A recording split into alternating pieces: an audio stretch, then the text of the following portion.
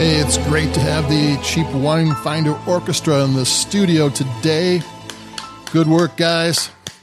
Yeah, this is Dave from cheapwinefinder.com, and this is another companion podcast to a wine. And the name of this wine, I'm going to grab the bottle so I get it completely right, is the 90 Plus Cellars Languedoc AOC Rosé Lot 33 2018. It's a long name because there was a bunch of information in there. And it's a rosé, which are popular, especially in the summertime when it's warm. It's a red wine. It's the flip side of red wine. Since they don't put the skins in there and they don't do oak, it's all the flavors that are kind of overpowered in a regular red wine, and they get to shine in a rosé.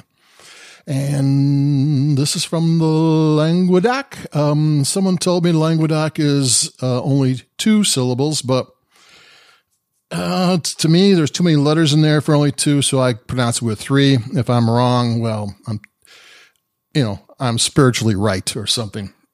So this is 90 Plus Cellars, and lately, we've been talking about contract and custom label wines where places like Costco and Aldi and Trader Joe's and everywhere that has their own wine made for them have price advantages where you can get wine of good quality at a lesser price just because of the way of the price advantage, how they go about doing their wine. Well, this is 90 Plus Cellars, and they are negociants. And that is an old French term. It's they've been doing this for centuries. A wine merchant will go to a winery and negotiate. That's where the name comes from, to buy their leftover wines. All wineries have leftover wines. If they sell 10,000 bottles a year, they don't want to ship 12,000 because when it comes time to order, they have 2,000 bottles in somebody's warehouse, and they go, "Oh, let's only buy 8,000 next time." So, it's worth their while to run out like 2 weeks before the guy puts his order in for the next year. So, if anything, they order more. So they hold some back. They don't bottle everything, and the negotiant will go in there and pay cash up front. And then it's all hush hush. He puts his own label or her own label. It's gender equal when doing this. And they put their own label out there. And since it's actually at a lesser price and a different label, it doesn't really compete on the shelf with the original wine because you're getting that much of a bargain on this. 90 Plus Cellars at one time, especially back in 2008 after the economic crash of that time, there was a lot of people selling off wines, and they would go, "Oh, this got 93 points in Spectator. I'll go buy some."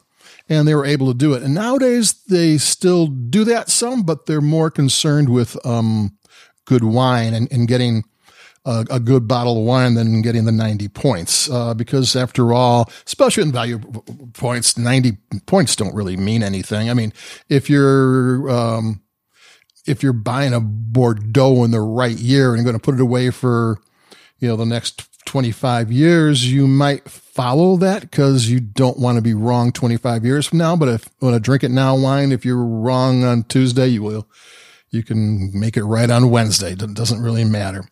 And this is a AOC wine. That's another thing that's kind of cool.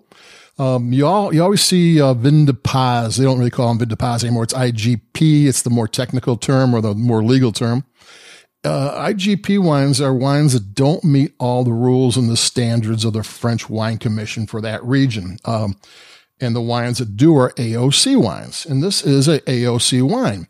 Now, there's absolutely nothing wrong with a Vin de Paz IGP wine. They can be delicious, and there's 1,000 different ways why they didn't meet those rules and regulations. But it's always nice to see an AOC wine in this price range because that does mean quality. I mean, that is the whole reason for the for the ruling body to ensure quality and keep the quality up. So it doesn't mean you're going to like it, but you means what's in your glass is going to be of the standards that should be there. And they're pretty high standards.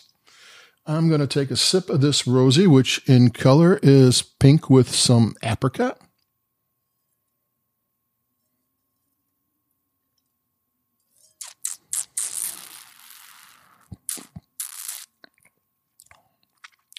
It's French. Sometimes you get these, there's 1,000 inexpensive rosés in the market. And a French wine, the structure, the acidity, and the flavors are all equal. If you get a big fruity kind of sweet wine, sometimes, with inexpensive rosés and any kind of wine, they kind of like, they're crowd pleasers, but as technical wines, they're not great. I mean, French wines, especially the AOC, don't do that. This is going to be good in all of the categories. It's going to have structure. It's going to have acidity. And it's going to have good flavor too. And that's a French wine, and this is a French rosé. And maybe some of the reasons why sometimes these wines are IGP Vin de Paz wines is because they make them a little sweeter than the French like to do. I'm going to have another sip because this is one of those wines, the more you sip, the better you like it, which is fine with me. Just got to have enough wine on hand.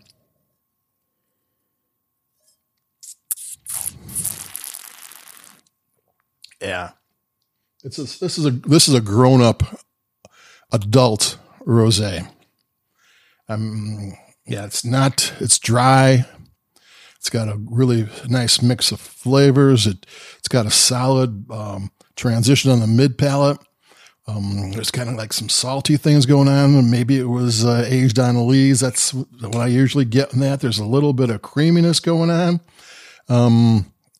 But it's solid. The flavors have some depth to them. It's got a little weight on it. It's not just a light, fluffy rosé. Not that there's anything wrong with light, fluffy rosés. I'm all for them too, but if you want a rosé, south of France is probably one of the best places to get them. They know how to make them there, and they make them right there. That's